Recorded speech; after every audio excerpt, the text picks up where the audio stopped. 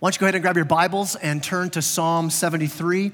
Psalm 73 is where we're going to be this morning. If you don't have a Bible on you this morning, we have people coming up right now who have Bibles in their hands. We'd love to get a Bible into your hands. So if you forgot a Bible this morning or didn't bring one or don't have one, throw your hand up and grab one of these. If you don't own a Bible, take this home. This Bible home is our gift to you.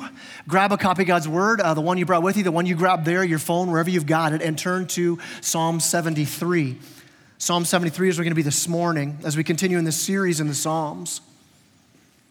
If you have kids or you remember back to when your kids were little, there's an experience I remember as a dad that I absolutely hated doing, and it was kind of a tough part of being a parent, and it's when you take your little child, your little baby, and you bring them to the doctor for their shots. Remember doing that? You ever have to do that, right? And you bring them in, you sit down, and the doctor comes with the needle ready to hit them in the arm with those shots, and while you're doing it, I kind of thought this. I could just picture one of my daughters looking up at me and thinking, why are you doing this? You're even holding me down to let this stranger hurt me. You should be kicking him in the throat or something. Like, be a dad, protect me. Why is this going, right? And how often in that moment, man, I think it's such a good picture of where we often find ourselves with God. And we see what's going on around us, and we start to doubt the promises that we hear about who God is, all these promises of Scripture, and they don't line up with the situation we have ourselves in. And we read God is good, and God loves us, and God protects us, and God is just, and God is in control. And then we look at our life, what's going on in our life, or we can look around at the world going on around us, even if our life's going great, and we see what's happening. We wonder, man, is this really true? Is what we've been told, is what we read in Scripture, is this actually the truth? And I gotta tell you this, doubt is a very common experience. Doubt affects us all. I mean, people ask me as a pastor, they'll ask me, do you ever doubt? And I'll look them right in the eyes and I'll say, never, only sinners doubt. Right? If you're taking notes, here's our first point right away, it's this: doubt can hit anyone. Doubt can hit anyone. I mean, doubt hits us all, where we find ourselves in that place, and maybe you've been there, maybe you've asked these questions. God, where are you? God, why aren't you doing something about this? God, why am I battling like this? Where are you in this? Why haven't I seen healing? Why am I out of work? Why is life so difficult? Why is my marriage so hard? Why are my kids rebelling? Why are my parents the way they are? And we start to ask these questions, or you look around at the world, God, what are you doing? I mean, people who don't care at all about you, God, they're doing great, while those who have given their lives to you, they're the ones suffering. You look in Scripture, you see even those who wrote Scripture under the influence of the Holy Spirit, even they had doubts, and a lot of them had doubts. John the Baptist, Jesus' cousin, the prophet who came before him, it's years into Jesus' ministry, and John the Baptist comes to him and he says, you know what, I'm not so sure you're the Messiah. Thomas, one of Jesus' disciples, one of his closest friends, he gets the nickname now, Doubting Thomas. Why? Because he couldn't believe that Jesus had risen from the dead. The guy had doubts. But he wasn't the only one. In Matthew 28, we read, after Jesus has risen from the dead, he's been with his disciples for a time. He's given them the instructions of the mission ahead. He's told them the Holy Spirit is coming, and he's ascending into heaven. And as he's ascending into heaven, so picture it, he's floating into heaven. Matthew writes in Matthew 28 that some of us doubted. That in that moment. And then we come to Psalm 73. If you have your Bibles open, it says right away, it says, a psalm of Asaph. Who's this Asaph guy? Asaph was a priest in the temple, but he was also in charge of the music. So when you think Asaph, think he's the Eric Hallowell of Israel, all right? He's the worship pastor of Israel right now. Listen to what he says. Verse 1 says, truly, God is good to Israel, to those who are pure in heart. But as for me, my feet had almost stumbled. My steps had nearly slipped. What is he saying? When he says my feet almost stumbled, he's given this picture of, I started to doubt and I don't know if I was going to hold on much longer. My feet almost stumbled. I'm the worship pastor and I'm struggling with who God is. My faith is shaken. I love how honest Scripture is. It's why I love the Psalms. This guy, this Asaph, he's not coming around to church. He's not walking around just faking it as he goes. He's a pastor and he's saying so clearly, man, I struggle with my faith. Now, why is he struggling? What's the struggle that caused him to almost stumble, to almost slip? Look at verse 3. It says, for I was envious of the arrogant when I saw the prosperity of the wicked. Now, when he says wicked here, what's he mean? He means people who don't care about God. People who don't live their lives for God. And Asaph's saying, well, wait a minute. Here are these people who don't care at all about God, and yet their lives seem to be great. He goes on, verse 4, for they have no pangs until death, and their bodies are fat and sleek. And what's that mean to say your body's fat and sleek? Don't say this as a compliment to anybody today, all right? You look so very fat and sleek. Life must be good for you. But in this context, when you say that somebody would be a little chubby, it's because they're doing good, because life is good for them. They don't have to worry about food. And he's saying, here are these people, they're super healthy. They don't even have pangs until death. Life goes great for them all along. They're the beautiful ones. They've got all the followers on Instagram. Look at verse 5. It goes on. They're not in trouble as others are. They're not stricken like the rest of mankind. They don't have troubles. They got house cleaners. Their cars all work. They got great jobs. Verse 6, he says, therefore pride is their necklace. What's he saying there? He's saying they're even standing up saying, look at what we've done. They don't care at all about God. They take all credit for their success. It goes on. It says, violence covers them as a garment. Their eyes swell out through fatness. Their hearts overflow with folly. They're living out the good life on the backs of others. People are oppressed. These guys gain more. Goes on, verse 8, they scoff and speak with malice. Loftily, they threaten opposition. They set their mouths against the heavens, and their tongue struts through the earth. What's he saying? They got no need for God at all. They even mock the very idea of God. They're the ones doing great, looking down on these other ones, following God, going, look at you, following the spaghetti monster in the sky. How's it going for you? Look at me. Life is good. Goes on, verse 10, therefore his people, talking about God's people, turn their back to them and find no fault in them. And they say, how can God know? Is there knowledge in the Most High? Even other followers of God, even Christians are looking in going, man, maybe they're right. I mean, they keep mocking God and life gets better for them. Maybe God doesn't know. You see where Asaph's doubt really comes in hard, though. Look at verse 13. After seeing all of that, look at what he says, though. He says, all in vain have I kept my heart clean and washed my hands in innocence. For all the day long I've been stricken and rebuked every morning. Do you hear what Asaph's saying there? It's not so much that everybody else is doing great. It's just that he's looking at his own life going, what a waste. What's the point of following God? I've done all these things. I've given my life to him. And all these people who don't even care about him are living it up with no worries, no suffering. Can you hear me saying that? I give money faithfully to ministry, and here I am struggling financially. I lean into God in obedience and lean into him for my hope, and my marriage is hurting. I serve faithfully. And I struggle with huge sin or anxiety or pain or worry or addiction. I poured out the gospel into my kids, and my kids are the ones who've rebelled. What's he saying? He's actually saying, I regret following God. It's all for nothing. It's all in vain. Doubt is everywhere. And it happens when the superficialities of our faith meet the realities of our world. Did you catch that? When the superficialities of our faith, when we say, I think this is what I believe, and then we're hit with the realities of the world. And all of a sudden, those things that we kind of held on to but not tightly to, man, they don't seem so real anymore. C.S. Lewis described it this way. He said it's like a woman who's going out on a date with this guy. And all her other single friends are saying to her, hey, be careful. This guy's a dog, man. He's dirt. He's not a good guy. Don't go out with him. He'll woo you. He'll pretend that you're amazing, that he loves you, but he's only taking you to very bad places. He's going to use you and throw you away. And she hears her friends say that, and her friends are good friends. They usually tell the truth, and yet she goes out on a date with this guy.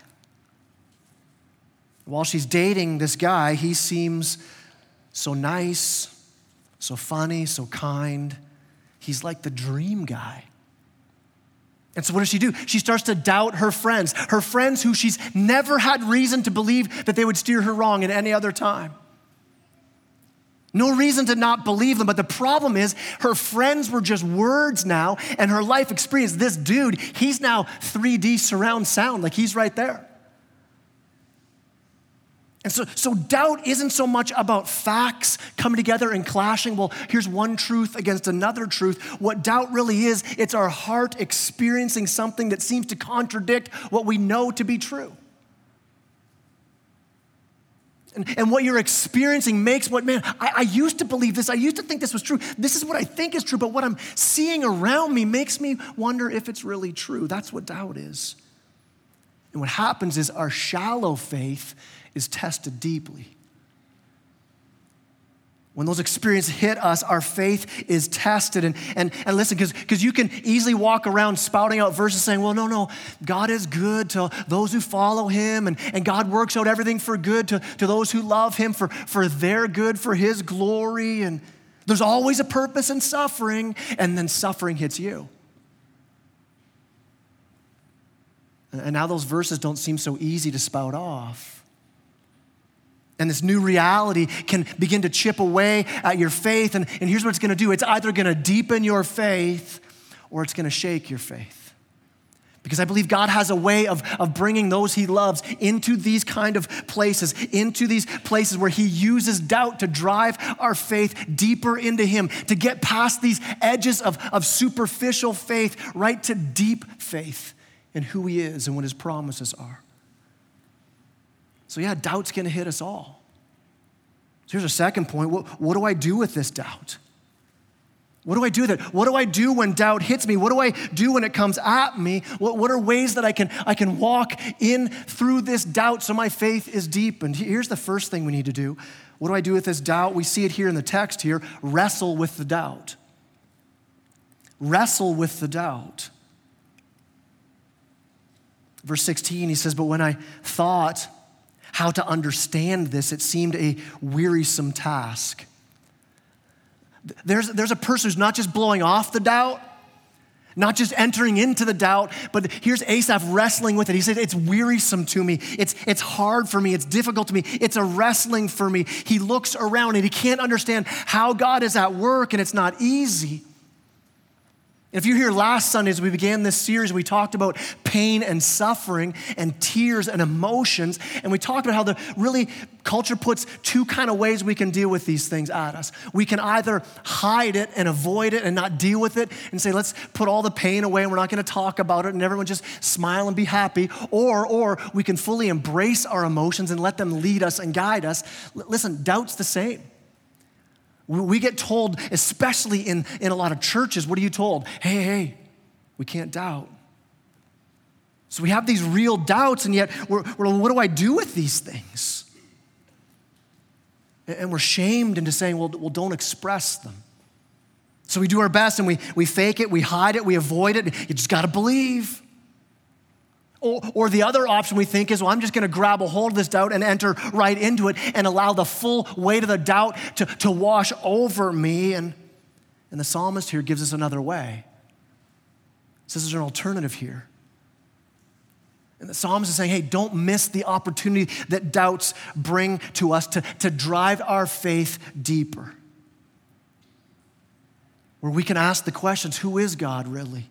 Is he worthy of giving my life to him? And then allow those doubts, not to hide them, not to fully embrace them and say, I guess this is it, but allow them to drive you into God's word, them to drive you into God's presence. So what do we do with our doubt? We do the same thing we do with our pain. We pray our doubts to God. That's what the psalmist is doing here. I think so often we see doubt as an end to faith.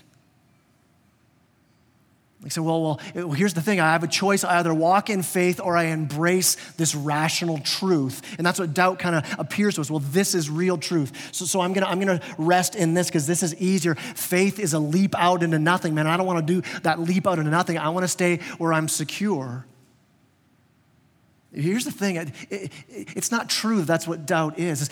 To rest in doubt is not a place to rest. You have an opportunity to go one way or the other, but it's a choice either way. I used to lead canoe trips and I had a bunch of students with me, and we were on the Buffalo National River in Arkansas. And in Arkansas, I'm a guy, I'll just admit it right now, I'm kind of a wimp this way. I hate snakes. They just freak me out.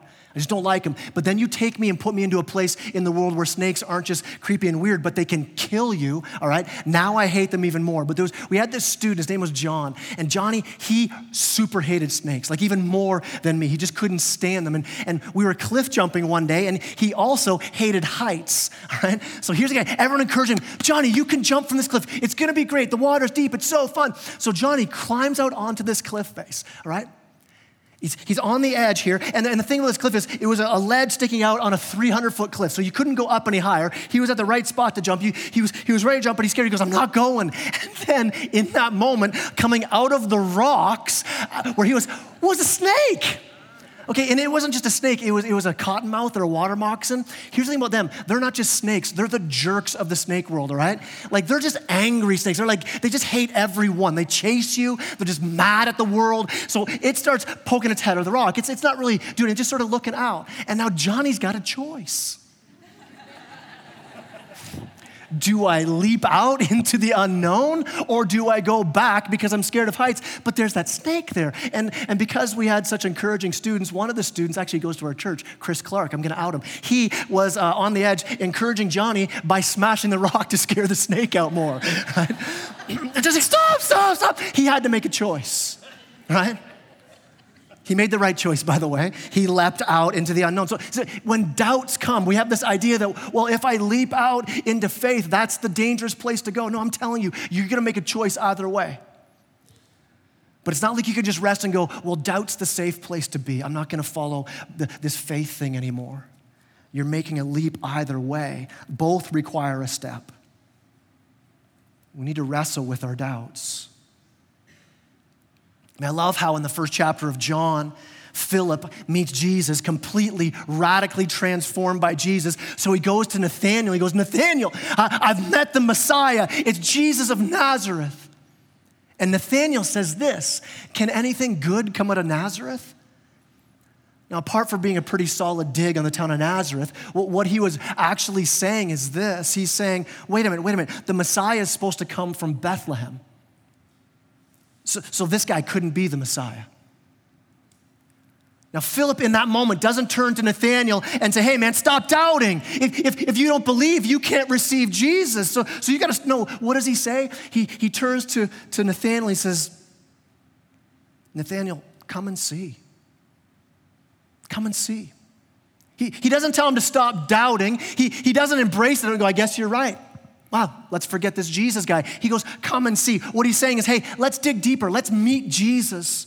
Let's figure this out. Let's wrestle through that doubt you have. Don't just submit to it. Don't just blow it off. Asaph begins to wrestle with this doubt he has. And what's he find out about his doubt?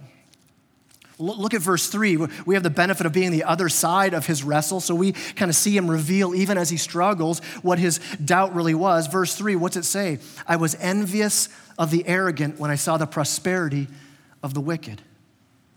I mean, he realized that his doubt wasn't this pure doubt. It wasn't like he's looking around with this purity and justice saying the world's not a just place. He realizes underneath that doubt was his own envy. And he's not just embracing that doubt, he's wrestling with it. He's saying, where does this doubt come from? What's underneath my doubt? And he says, I finally started to realize that under my doubt was this question, is God actually worth it? Underneath my doubt was this question of, if I were God, I would do things much differently. And he wrestles this out with God. He prays his doubts to God. In fact, look at verse 15. It says this, if I had said, I will speak thus, I would have betrayed the generation of your children. He's saying, if I just went horizontally with this thing, if I had just gone to everyone and every place and just talked to everyone else about this struggle, if I just got up in the worship service and grabbed my guitar before I led and said, hey, just before I go, guys, before I lead you in worship, I just want to let you know that I don't think any of this is even worth it. It's just a waste. No, he's not taking his doubt to anyone who would listen. He takes it to the Lord, and God then, in his grace, begins to dig underneath Asaph's doubt. He begins to peel away the struggle. He begins to peel back the anxiety, the fear, the worry, the pain.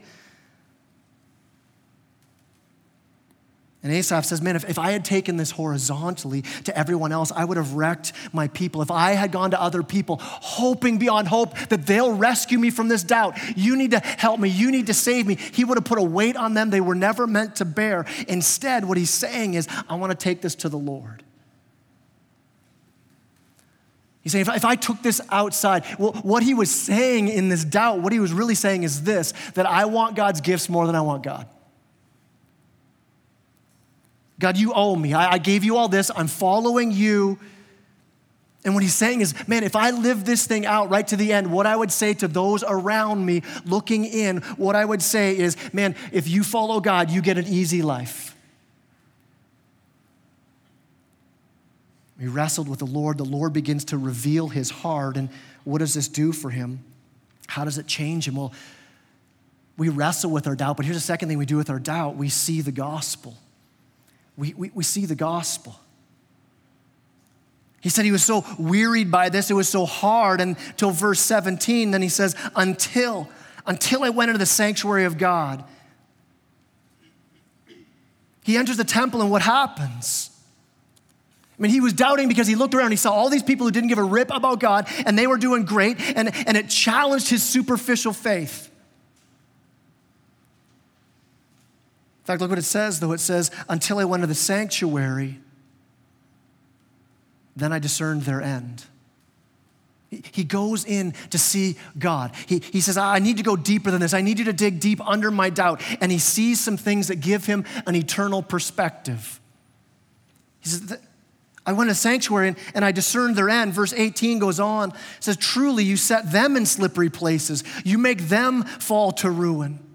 How they're destroyed in a moment, swept away utterly by terrors, like a dream when one awakes. O Lord, when you rouse yourself, you despise them as phantoms. What's he saying? He's saying, I thought my feet were on shaky ground, but I compared what I was standing on, and I'm standing on the truth of God, on the gospel that saves, and I look over there, wait a minute, their feet aren't actually on solid ground. And now from an eternal perspective, he's going, wait a minute, my suffering is actually going to be pretty short. Their happiness seems so meaningless to him now. He says they're living like they're in a dream. I mean, dreams can seem real, right? I'm a vivid dreamer. All right, I have what I've labeled this, I don't know if it's a correct label, but I have what I call wake mares. Right? That's where I'm kind of awake and they're still happening. All right, so Libby will wake up in the middle of the night and I'll be like, what's that guy doing in our room? Right? And I'm up in bed ready to well, not fight. I'm usually ready to run and hide. And so she'll wake up to me yelling about stuff like trees growing through the roof or like, right? I'm a dream to be married to, by the way. All right.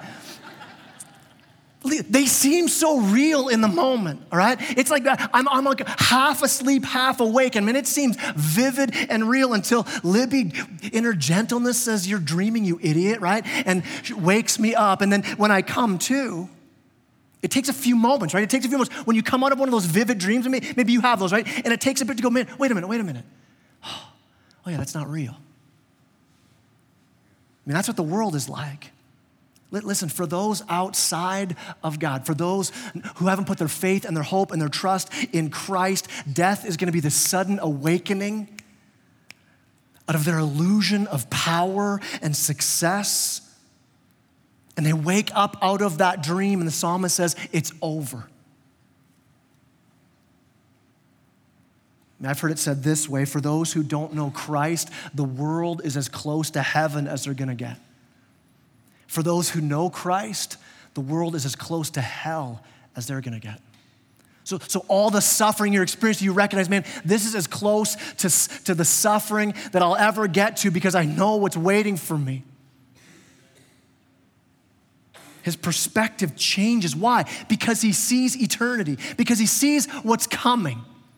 Do you guys remember it was a while ago, the Miss Universe competition where Steve Harvey crowned the wrong girl? Do you guys remember that? Right? You could Google it, look it up on YouTube. It's a train wreck to watch. It's like heartbreaking to watch it. I've seen it hundreds of times, all right? You just can't turn away from it. So here's what happens.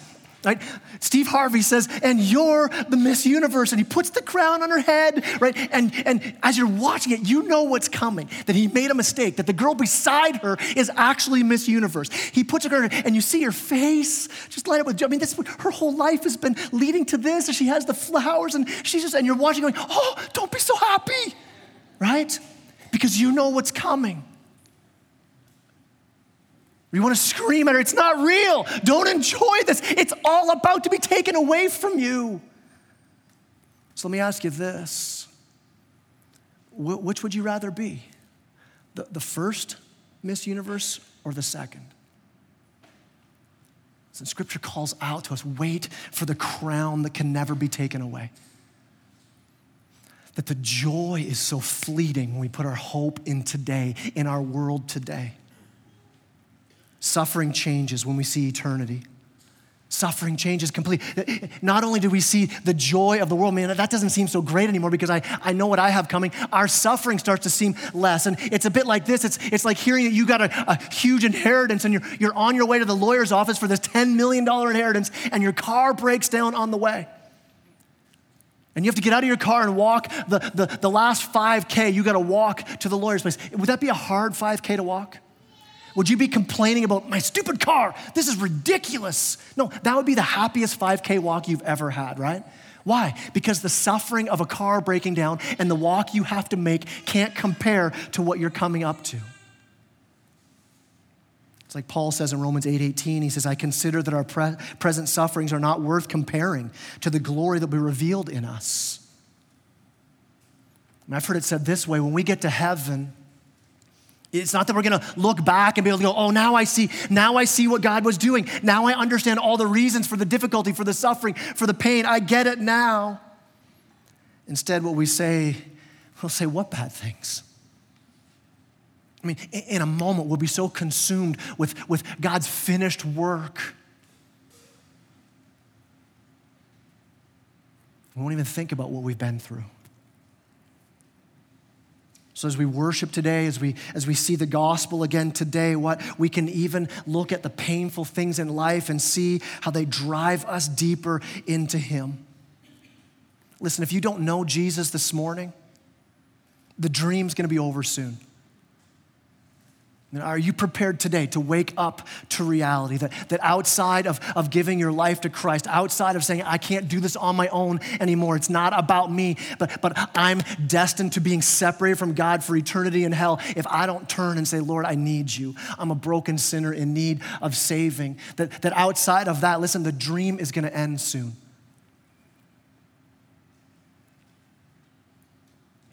As a Christ follower, if you're here this morning, you've given your heart to Christ. I mean, you may not see it now, but the pain is just temporary. You're seconds away from saying, what pain? You see, for Asaph, it was so oppressive to him until what? Until he entered into the sanctuary of God. So for us today, I mean, what do you see? What are you looking for? Where are your eyes today? Well, when like Asaph, when you come into God's presence, do you begin to see that Jesus is enough? Look at verse 21. He goes on. He says, when my soul was embittered, when I was pricked in heart, I was brutish and ignorant. I was like a beast towards you. Nevertheless, I'm continually with you. You hold my right hand. You guide me with your counsel, and afterward you receive me to glory. Whom have I in heaven but you? There's nothing on earth I desire beside you. Do you see the gospel laid out there? He goes into the temple and what's he see? He says, I was like a beast. I was only thinking about myself. I was all thinking about my pain and my struggle and looking for my comfort. I was way more interested in what God could give me than interested in God himself. I'm using God all the time, he's saying. And what was God's response to that? What does God do in the midst of his envy and his pride, his anger, his doubt? God holds on to him. God guides him. God loves him. And I love that idea that it says God grabs a hold of my hand. I mean, it may sound cheesy, but it's right out of Scripture. I mean, I just picture a little kid reaching up and grabbing a dad's hand. I love that as a dad. My kids are getting older now. They don't do it as much anymore. Man, it's so cool. And they just grab. Why are they grabbing your hand? They're grabbing your hand as a dad because they're like, I love you. I trust you. I'm safe with you. God reaches out and grabs our hand while we're a beast, while we're full of envy and doubt. And he guides us. I love that. In the midst of our doubt, we have a place we can go. We can pray our doubts to God, and God says he'll lead us and guide us. In the midst of our doubt, we can reach out to so many other places, so many other things, and hoping this is going to help, this is going to heal, this is going to save. And all the while, God says, I'm reaching out to you. I'm holding you. Our hope is reaching out to that hand. It's getting to the place where we say, God, I have nothing else in heaven. I want you. I want you above anything else. I mean, do you believe that this morning? In the midst of pain, where doubts might be running around in your heart and your head, the place where peace is found, as we say, Lord, the riches I want are you. The acceptance I want is you. The hope I have is you. In verse 26, he says, my flesh and my heart may fail, but God is the strength of my heart and my portion forever. Right in that verse, it's this secret to Christian joy.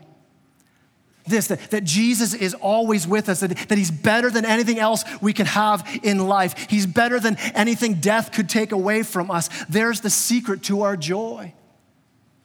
It's what Johnny Erickson Tada would say. She's the woman who's been paralyzed since she was a teenager. She dove into shallow water, been in a wheelchair for the rest of her life for the longest time. And she said this, Johnny said this, she said, I'm okay with losing my hands and my feet for the last 60 years. She says this, I wouldn't change a thing because it brought me nearer to God. What's she saying? She's saying, I don't have anything else in heaven or earth that I want more than God. God's my strength. He's the strength of my heart and my portion forever. What are you saying right now in the midst of your doubts, in the midst of your pain, in the midst of your fear? Can you see what Asaph saw?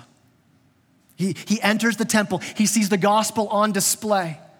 He sees sacrifices being made on his behalf. And so now what do we see? We see the cross, and we see that our identity is changed, our eternity is changed. I mean, can you say this morning, when you see the love of Christ displayed for you, can you say, Jesus, you're better to me than anything I could ever get from you?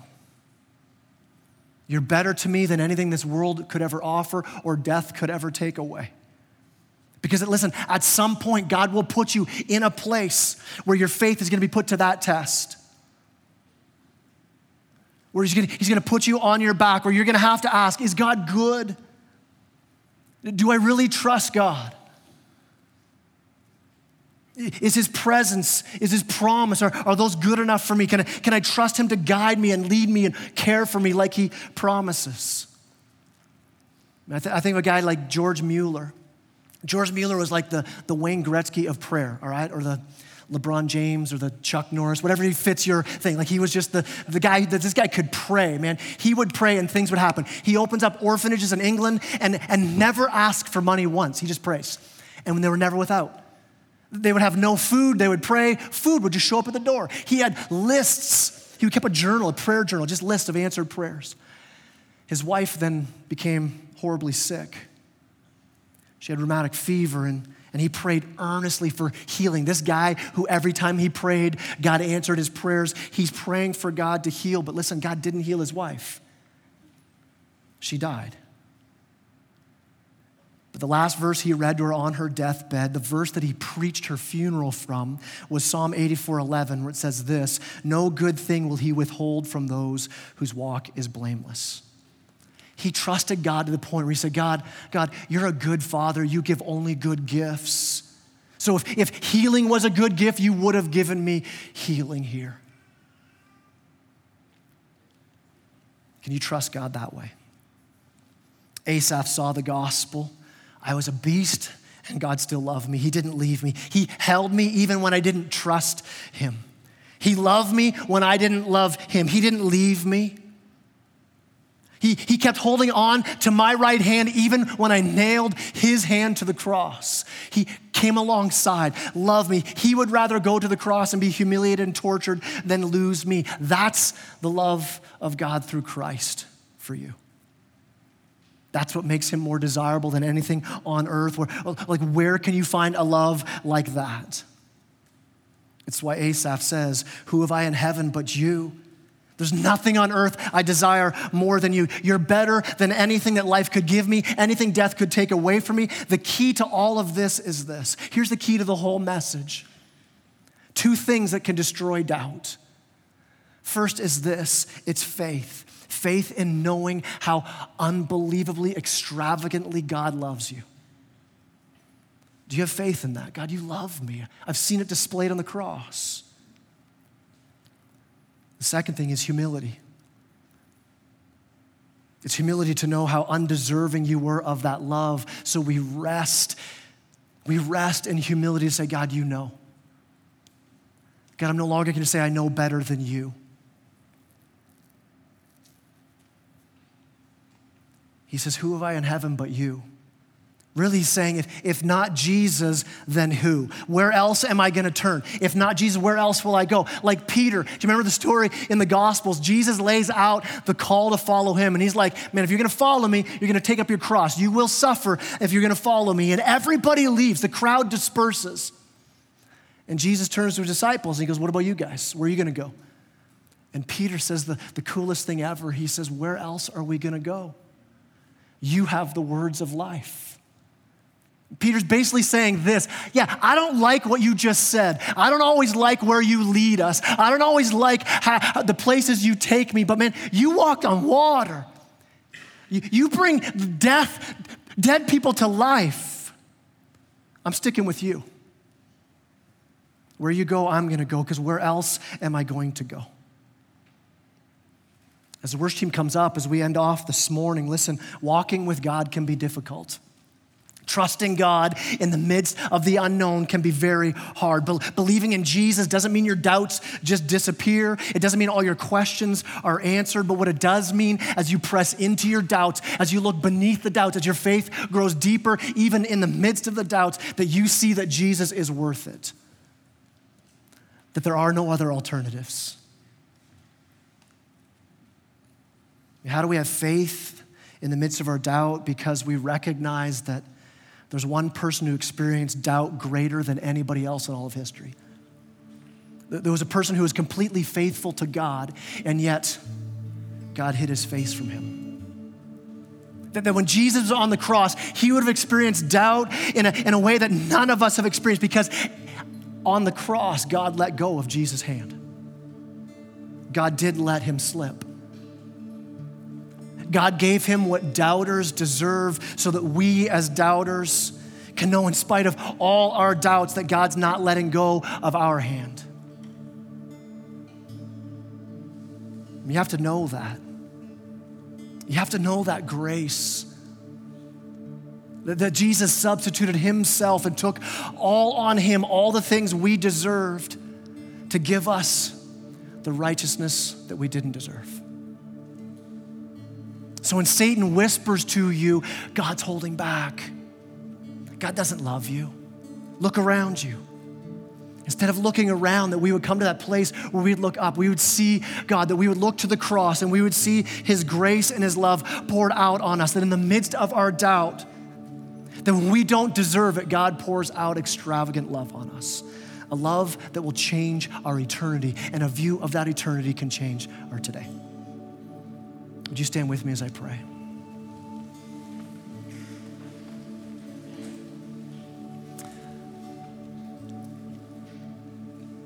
Heavenly Father, I pray that even today, even right now, Lord God, I know that in a room this size, there are going to be a number of people right now under what seems like an unbearable weight of doubt.